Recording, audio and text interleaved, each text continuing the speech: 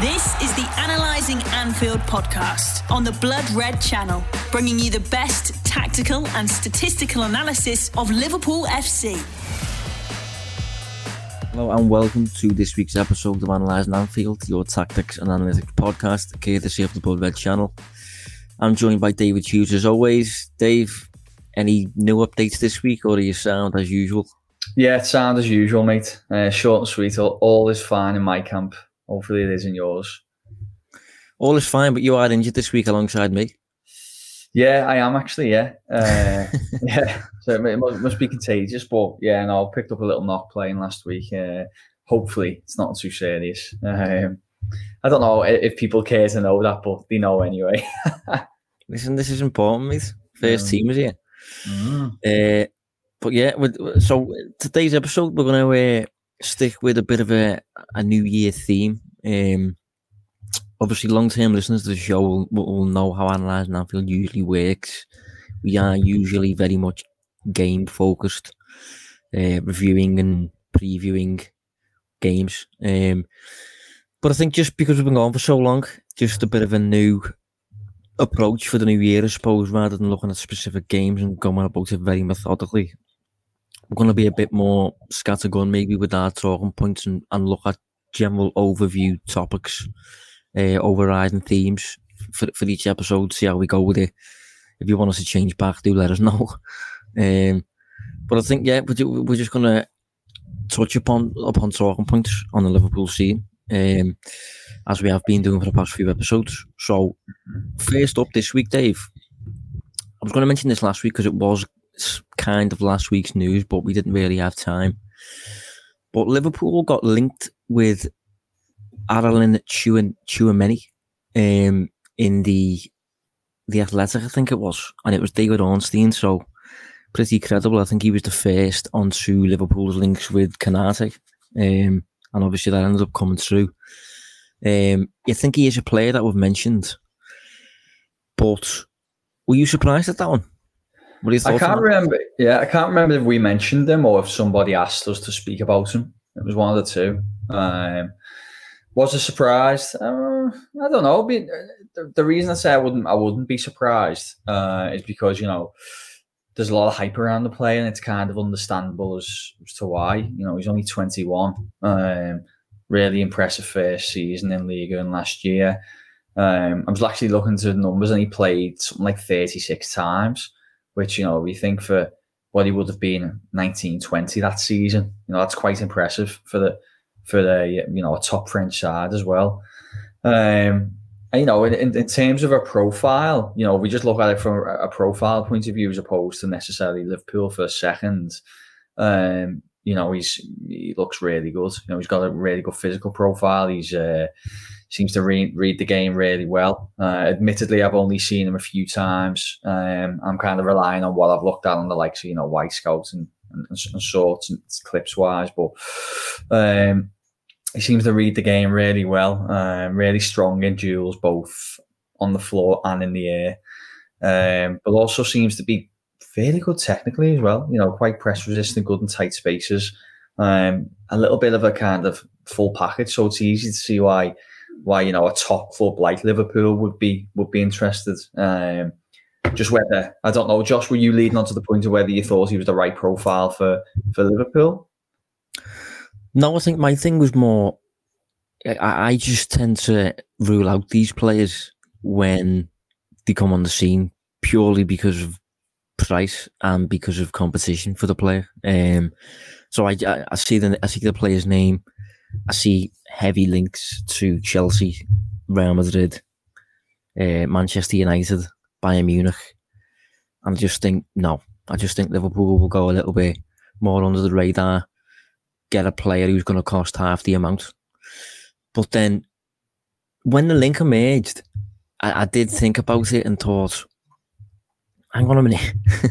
I thought Liverpool quite clearly need investment in midfield, I think, more than anything else. And it's probably a case of now you can probably put a fair bit of money into your midfield now because we went a few seasons on what we've currently got. We did lose Wijnaldum. I know that we kind of replaced him with Thiago, but Thiago was not on the pitch that often. He's also, I think, 30 himself. And whenever Liverpool get to this point, we got to that point with the defence. We spent loads on Van Dijk. We got to that point with the goalkeeper. Spent loads on Alisson. And I don't think Tchouaméni will cost as much as those players, because his contract runs out. I think this summer he'll have 2 years on his contract. So that suggests that this summer you could possibly get him for a decent price. I think the only worry I'd have would be if the likes of United are going for him and they just blow it out the water with a daft price, kind of like Chelsea did with us with Timo Werner. But that's the reason I ruled it out. But then when I actually looked at the player, it just made tons of sense. I thought, because if you used to look at what Liverpool have lacked this season, the reason maybe Liverpool aren't going to win the league, I would look at not good enough defensively and not enough control in the midfield relating to the defence. I think the actual back five is fine. Well, the back six, really, including Fabinho, I think is fine. But I don't think they've had enough protection. So if you look at what Tchouaméni offers, he'd offer new midfielder, ever-present, defensively elite. So I think if you look at it from an analytics perspective, which is perhaps what Liverpool have done, he is kind of the answer on his own, really, isn't he, when you think about it? Yeah, he is. From a profile point of view, definitely. It's I can see you can say a little bit about when other clubs get involved, it becomes a little bit more messy. But I don't know, it feels like, we're not talking about an Erling Haaland, are we? We're not talking about a player who's kind of got the whole of Europe watching him. I have no doubt he'll be on the radars from top clubs. Well, you mentioned a couple, actually, Chelsea, Real Madrid. A few have been interested, but there's a part of me that thinks Liverpool would have more success against those clubs for a player like him, as opposed to maybe like a Werner, or I'll use Haaland as the example again. A kind of out and out forward where a lot of fans are kind of really excited about it. I think midfielders can drift under the radar a little bit more, but I could see it happening. Liverpool have obviously recruited from there before. Fabinho come from there, didn't he? That's where they brought him in from, and obviously he proved to be a success. He could be as well. The only thing I'm just thinking now, based on what we were just saying about him, how do you think that would change Liverpool's kind of midfield structure? Or do you kind of see him going as like an 8 or something? Because obviously at the moment he's more of plays in like a double pivot pretty much most of the time, doesn't he? So do you see a change in Liverpool's starting 11 if he come in? I'm not too sure on that one. He's currently very much in the mould of Fabinho and what Fabinho was doing at Monaco when Liverpool signed him. He was part of a double pivot, and he was, I suppose, the more defensive of the two at the time. I think with Bakayoko.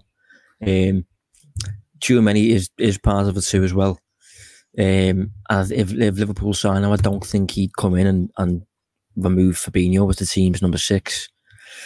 So I think if he did sign, he would either change Liverpool's midfield, make up to a 2, and Liverpool maybe move towards a 4-2-3-1, or he would be Wijnaldum's long-term replacement as the left side of number 8. Because Wijnaldum, more often than not, I know this goes against his reputation, but Wijnaldum, more often than not, did not get forward. He didn't get into the box and things like that. That was a situational tactic with Wijnaldum. More often than not, he stayed behind the ball, stopped counter-attacks, provided kind of like a balance to the team, offered protection, and basically let others shine. So I think Tchouaméni has a well-rounded skill set enough to do that personally. I feel like we've been tipping Liverpool to potentially switch towards a 4-2-3-1 for years, but it just doesn't seem to be happening. No. I mean, I suppose this could offer it, but at the same time, where then would certain other way with Henderson playing and Harvey Elliott. Harvey Elliott's quite clearly an 8 in Klopp's mind. So I'm not sure. I think I see Liverpool staying in the 4-3-3 and Tchouaméni playing on the left if he arrived. Yeah, you're probably right. But I suppose it just adds a little bit more versatility to the way you can set up. And the thing is, 4-3-3, 4-2-3-1, they're not actually a million miles away from each other in terms of, where profiles line up and things. They're fairly similar. But yeah, I just wonder if when he first come in, if you will kind of be looking at the opportunity to go a little bit more of that 4-2-3-1 and then having that extra play forward maybe. There's options there, and that isn't necessarily a bad thing, is it? Because it's very rare, especially for Liverpool to play so often, that you kind of have your elite players available every single week without the need to make the odd change or adjustment. So I think having that option to go to bringing him in alongside Fabinho will be an asset initially, and then obviously you're thinking long term, maybe a replacement. Yeah, because I do think this season Liverpool have kind of been a little bit overload in terms of all out attack, like just relentless attacking. And I think it's kind of got a little bit too much at times, and Liverpool have suffered a little bit. I think City get a tiny bit more balanced than Liverpool, and I think bringing in Tchouaméni, although he's not particularly nature in his nature to be a very attacking, I think Liverpool can do with that balance at the minute. And if you look at his numbers, as I said, he is defensively elite. I sent a newsletter out on it last week. Those who signed up will already be aware of this, but I'm just going to have a look at the numbers. So last season in Europe's top 5 leagues, players who, well, no, I didn't even use this actually. I did totals, so just no peer 90 stuff. I did just pure totals, and Tchouaméni was top of Europe's top 5 leagues for tackles and interceptions combined, with a total of 206. He was joint top with somebody else, and roughly near the top as well. You've got players like Yves Bissouma and Declan Rice and players like that. And the reason I didn't use peer 90 numbers, I used totals, is because the reason we use peer 90 numbers usually is so that players don't benefit from playing too many minutes. But in this case, considering Liverpool's issues this season, they have played. They have struggled when it comes to getting players on the pitch. So I thought with Tchouaméni, I'll do it as totals because it proves he's on the pitch all the time. And I'll look at his defensive numbers. And his defensive numbers, defensive numbers can be a little bit unreliable at times and things like that. But I think just on the basics, he looks absolute, 99th percentile, basically. Yeah, sorry mate, I was just smiling to myself throughout that whole thing because apologies to anyone who's listening and not watching, but I disappeared as Josh was talking into the sunshine that was coming through my window. I was talking to a silhouette there for a little bit.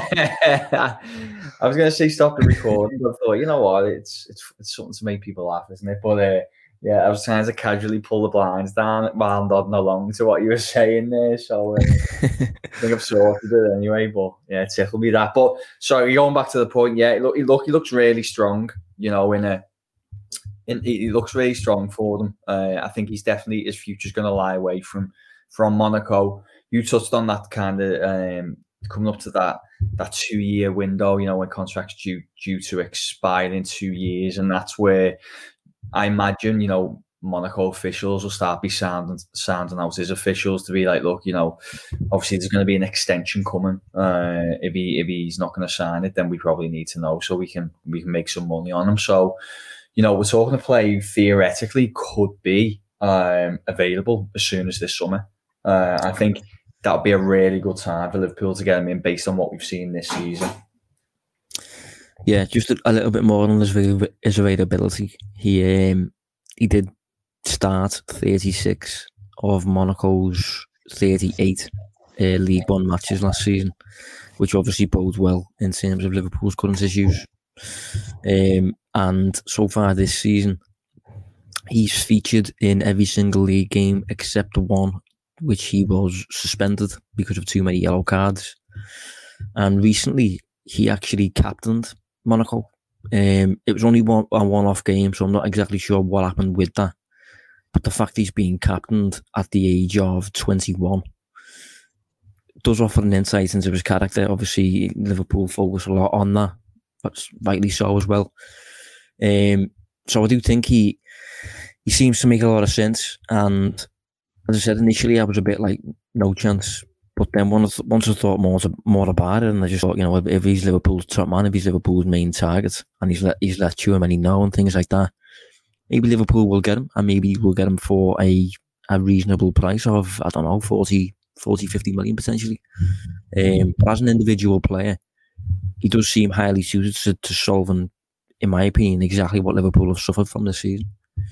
Yeah, I'd agree, to be honest. There's actually not much more I can say on that. I do agree. I think if you're looking for the profile, young, really strong on both areas of the game, and what is a kind of pivotal area of the pitch, a really congested area, and to be able to break down opposition attacks really well, and then kind of, we haven't touched on it that much, but technically he is strong, Josh, isn't he? He can kind of not only break opposition attacks down, but he can launch them the other way. So he's a player to really like.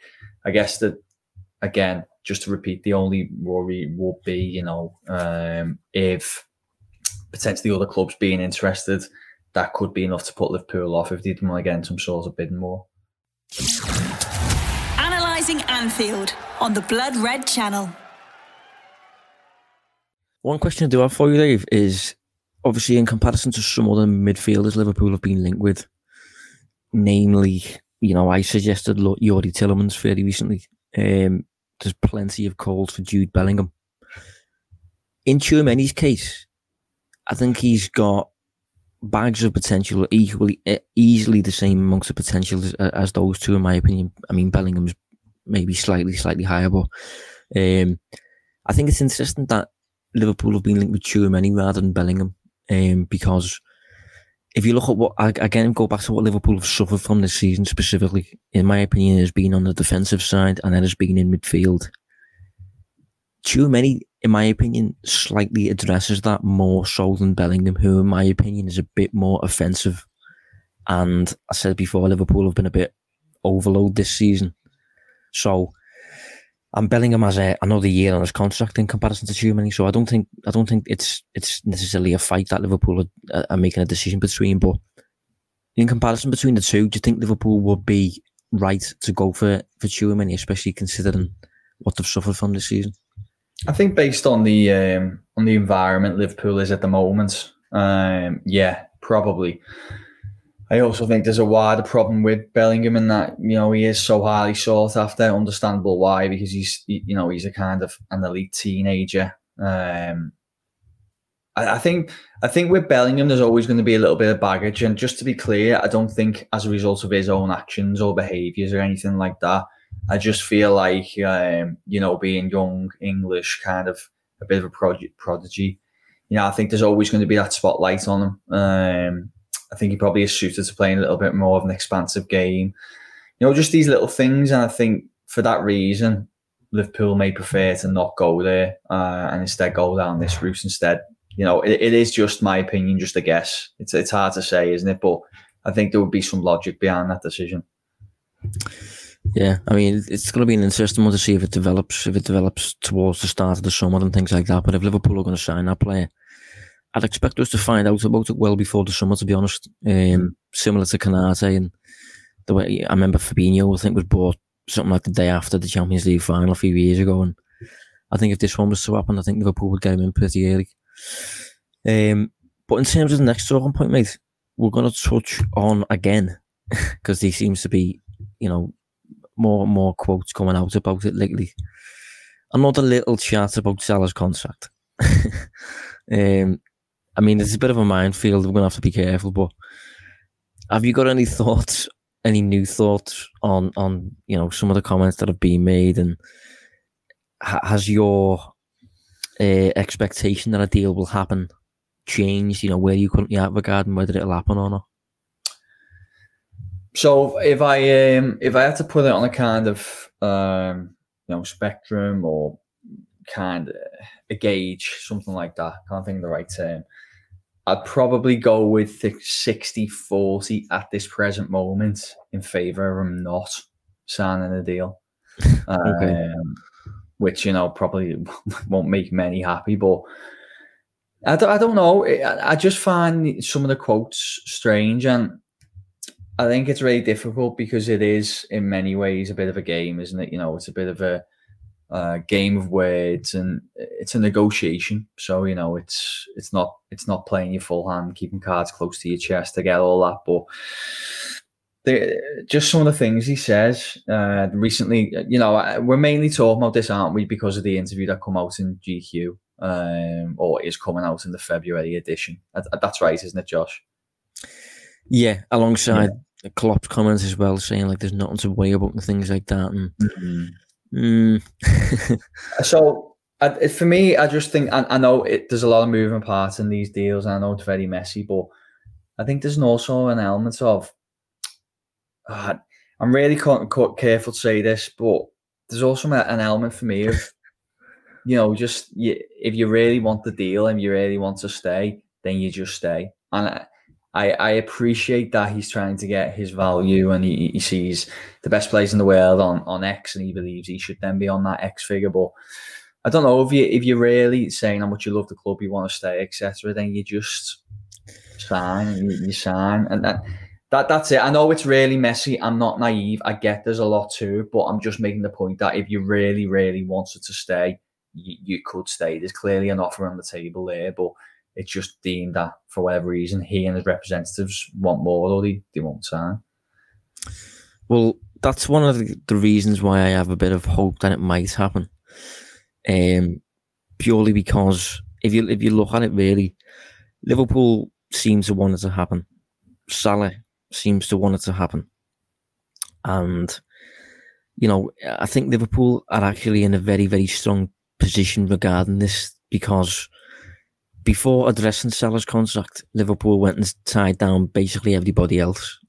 Trent, Alisson, Fabinho, Van Dijk, they all agreed to stay.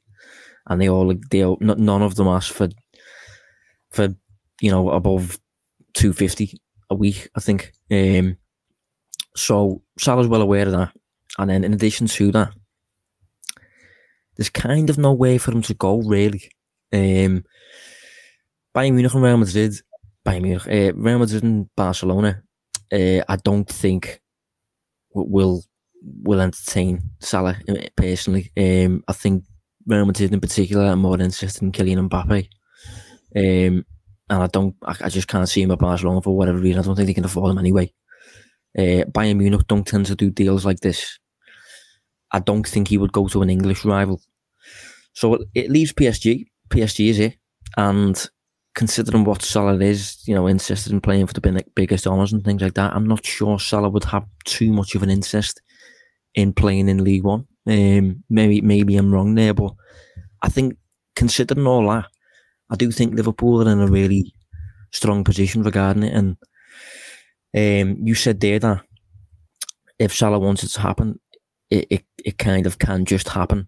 And I would not be surprised if Liverpool kind of put on a bit of a poker face and just, I don't know if wait it out is the right way of putting it, but put it out there that, like, listen, you can stay, you can absolutely stay, but we can't pay you that amount that you're asking for, but you have every reason to stay, and where you're going to go if you don't, type thing. I'm not sure what you think about that one. Yeah, no, I agree. I think the club's position probably gets stronger the time it goes on. Again, guesswork, but I probably imagine that representatives are maybe feeling out other clubs across Europe, the big names. And as you said there, who actually signs them? We know the, just for convenience, we'll call them El Clasico 2. We know they probably can't. As you said, Bayern don't really do that. Don't think they'd be interested in that. Bayern's recruitment is really good. I don't think can't think of many examples of Bayern buying a player really at the very, very peak of his game across Europe. I'm thinking like, I know they've took the likes of Lewandowski off Dortmund and things, but I can't think of Bayern really doing that. Correct me if maybe Robin or someone, but it doesn't feel the same. I don't know if Sane is at his... how old Sane? Sane went there at age 24 or something, so I don't think he would be in the same bracket as Salah. Yeah, he still felt a little bit younger, didn't he, with like his best years to come and things. So yeah, so it is only PSG who can certainly afford it.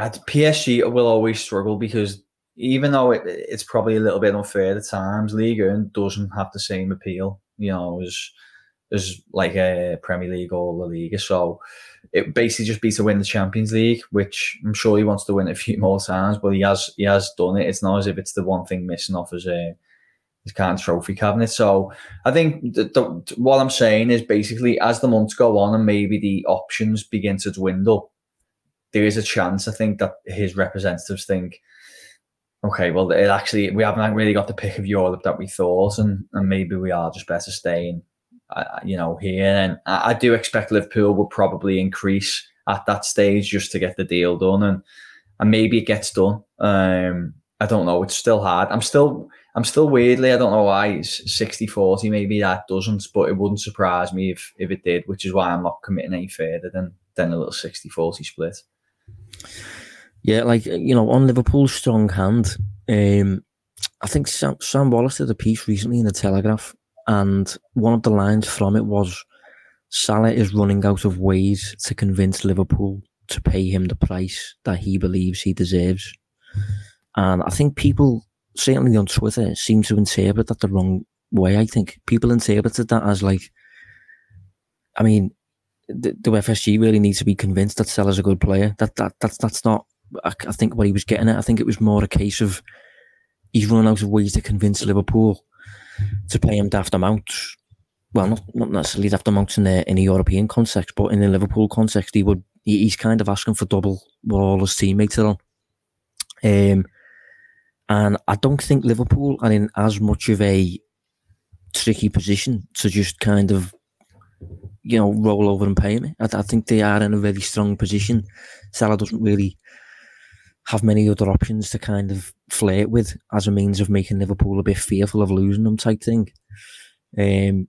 So I think just on that point, Josh, I didn't mean to cut you off. I was going to say on that point, I think 10 years ago, this would have been a different thing. If we were here 10 years ago, even if Liverpool were as good as they are now, I think the market was different then.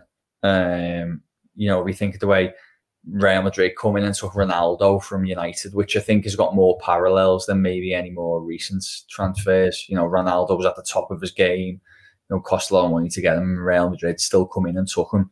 I think if we were in that environment now, or that market, then I'd say Liverpool a little bit more vulnerable, but it's just changed so much over the last 3 or 4 years. Yeah, as far as I'm aware, Liverpool's highest earner is on about 220 a week. And I think, reports suggest that Salah's asking for 4. Now, I am pretty confident now in saying that Liverpool will not pay him that. I don't think Liverpool will pay him that.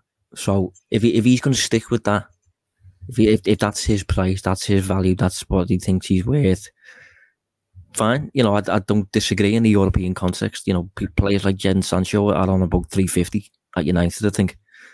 Salah is deserving of that, no doubt. But at Liverpool, the club will not pay him that. And he must know the club are not going to pay him double Van Dijk, Fabinho, Trent, Alisson, Robertson. You've got world-class players all over Liverpool. And I don't doubt that Salah is probably the best of them. But Salah's not, in my opinion, twice as valuable as Van Dijk. He's just not. Not in my opinion anyway. Maybe, I don't know, is that a controversial opinion, mate? Or? Well, I'm sure people will tell you soon after the show goes out, mate. But I see the point you're making. I think attackers always have a little bit more value in the eyes of people, don't they? But in the context of this team, if you look at the difference Van Dijk and Alisson made, even when Salah was at the team, the difference they made in terms of turning Liverpool into, an actual team of winners, basically, then I think your point's spot on. Yeah. I just think, you mentioned about 60-40 there.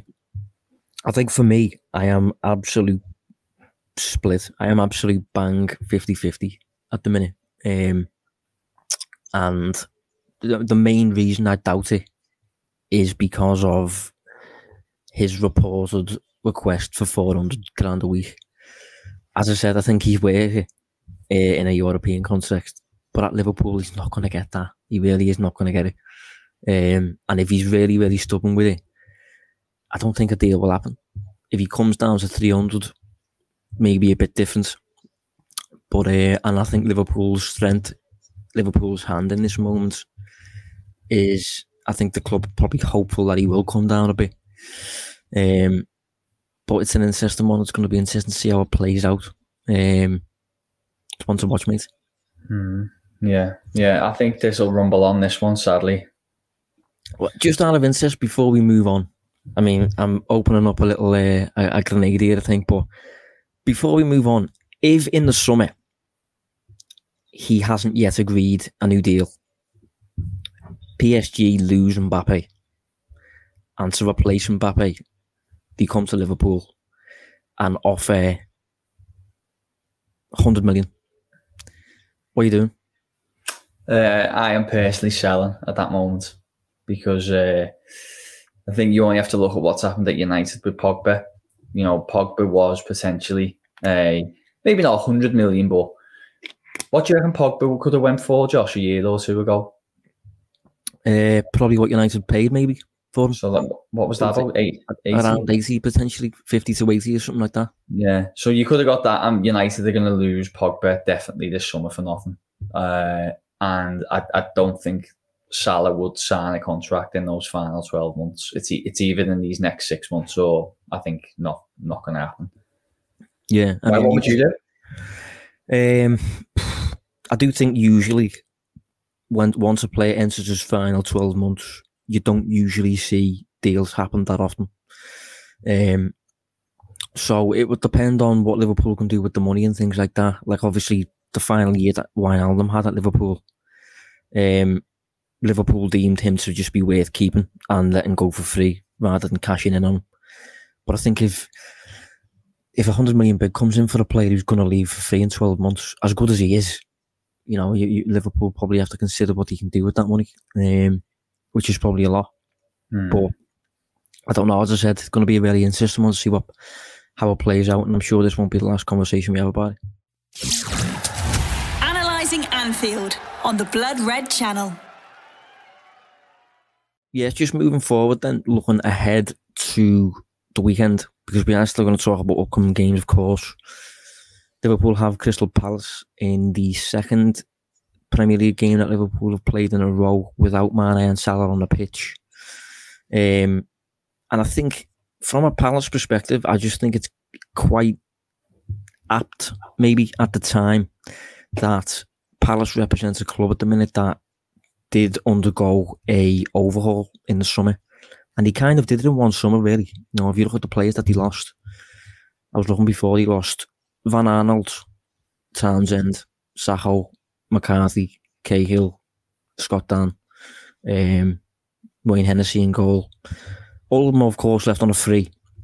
So a little tiny bit different to the situation at Liverpool.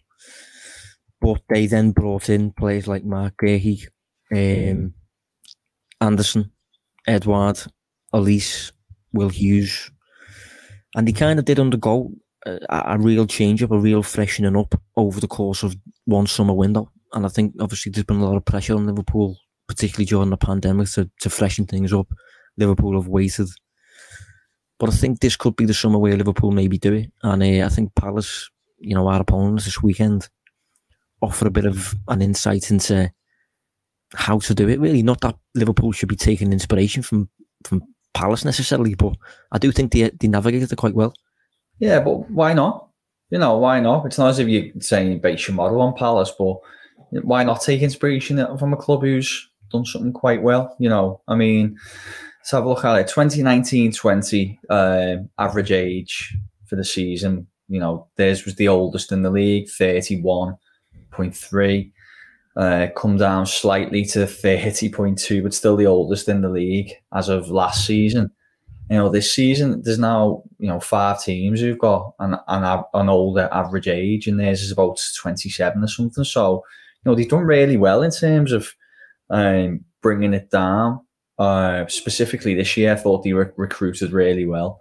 Some really exciting players, and they were actually really unlucky, weren't they, Josh, with those injuries at the start of the season. Eze was one, wasn't he? He obviously picked up a big one, and Thingy from Reading as well. I'm sure he picked up an injury, didn't he? Leash. Yeah, he did, didn't he? I'm not making that up.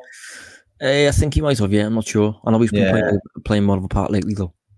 Yeah, well, either way, they recruited really well. A little bit unlucky with some of the more marquee signings, but they've done really well. And as I said, I think maybe you can look at them and think that's a little bit how you do it. Obviously, Liverpool are operating at a higher level to be targeting better players. But hats off to Palace. They've done well, not just terms in recruitment, but they've also brought in a pretty a coach with a more kind of modern philosophy in Vieira, who's done fairly well.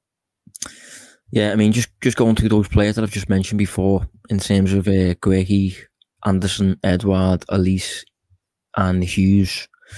So you've got aged 26, 19, 23, 25, and 21.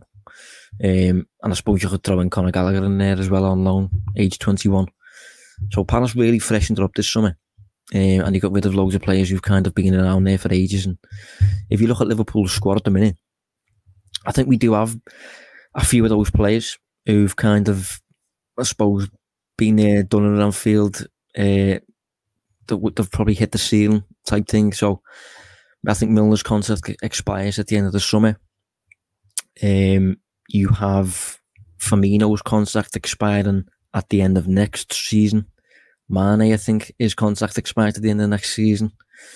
You've got players floating about the squad such as Oxlade-Chamberlain, Naby Keita. I think I'm not sure how Liverpool will navigate his future. Basically, Minamino, I'm not sure about what the club will do with him.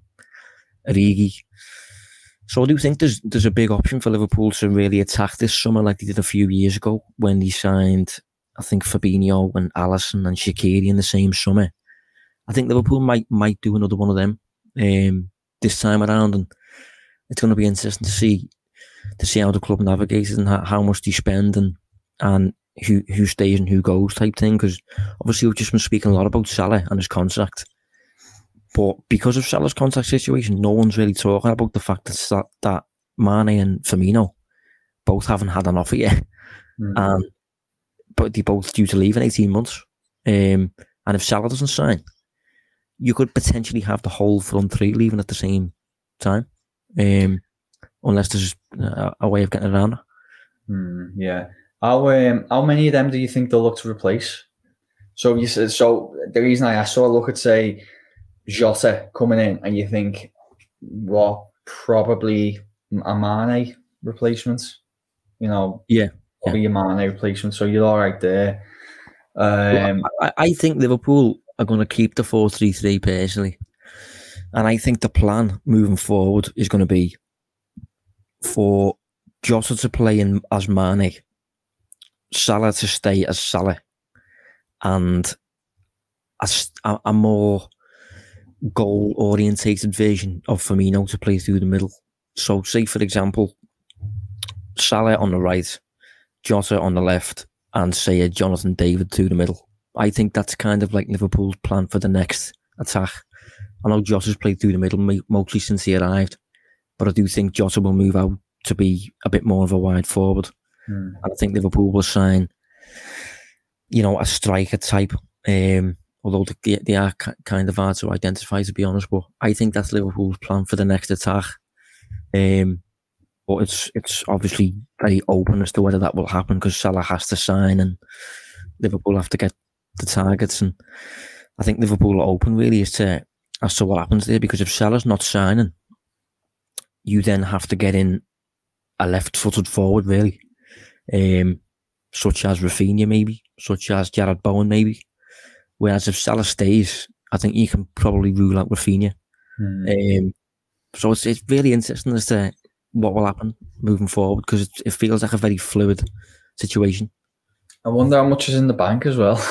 You know, and how big the kitty is. Well, there's a few positions, isn't there?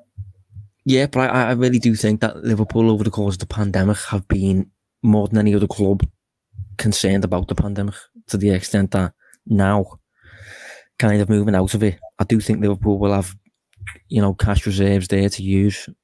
But then at the same time, Liverpool's business has always kind of been, we sell what we earn, we sell what we make in the transfer market in terms of sales. So we buy what we sell. So I'm not sure how much deadwood maybe that Liverpool will be able to get rid of, and the funds Liverpool will be able to make. That's why the whole Salah question before 100 million PSG, it has to be a question, because in terms of reinvestment, we know how good Liverpool have reinvested funds in the past in terms of Phil Coutinho and stuff. So it's as I said, it's an interesting one. And the thing on Salah as well, right, that we didn't really touch on, and nobody really wants to kind of acknowledge it, because he's like so much, and he's probably at his very best right now. You know, he's at his absolute peak. But it still doesn't change the fact that, you know, he is 30 in the summer as well. You know, that's a reality. And you say you put him in the brackets of your Messi's, Ronaldo's, who go on and continue to perform at elite levels, you know, into the early 30s. But not even they, even the very best, it wasn't as straightforward as them just ticking over season after season. You know, adjustments had to be made. If you look at Ronaldo, the way he changed from being a kind of wide attacker to basically just an out-and-out goal scorer through the middle. You know, Barcelona had to make a ton of allowances for Messi, predominantly, you know, not really giving him any responsibility without the ball. You know, it isn't straightforward to keep those very top players at the very best without all these kind of infrastructures behind them when they get on the wrong side of 30. Well, that's a good point, because what the point I've just made in terms of you know, Liverpool's next attack, I wrote a piece fairly recently actually, saying that the situation is so fluid that I think no matter what Jota ends up on in the Mane role, I think that's a given. But I think if Salah stays, obviously you have to consider that he's getting on now. He's maybe less suited to getting up and down the flanks all day. So potentially Salah becomes the Firmino replacement through the middle. And maybe Salah spends the majority of his next contract as a striker for Liverpool. And then maybe you can look at getting Rafinha in, because then you need that left-footed wide player. Then Rafinha would make sense, and Bowen would make sense. So in a situation like that, if that's the plan for Salah moving forward, you almost have a coin flip as to whether you go and sign a Jonathan David type who's going to play through the middle and put Salah on the right, or a Rafinha type who's going to play in Salah's role and Salah's going to move into the middle. So again, it's just a super fluid situation, and we're talking, it's total guesswork really, isn't it? But I suppose these are the conversations Liverpool have to have behind the scenes. Yeah, definitely. So yeah, I think we'll round up there. Keeping with the theme of the new season, so do let us know what you think of maybe the new setup or whatever. Hopefully you enjoy it. Dave, thanks for joining us, mate. Yeah, thank you, mate, and cheers, everyone. Yeah, and we will be back next week to talk about more interesting Liverpool talking points, and if there's bigger games coming up, I know the Champions League's on the verge of returning, we'll spend a bit more time actually previewing them. But yeah, we'll see you next week, and thanks for tuning in. You've been listening to the Analysing Anfield podcast on the Blood Red channel.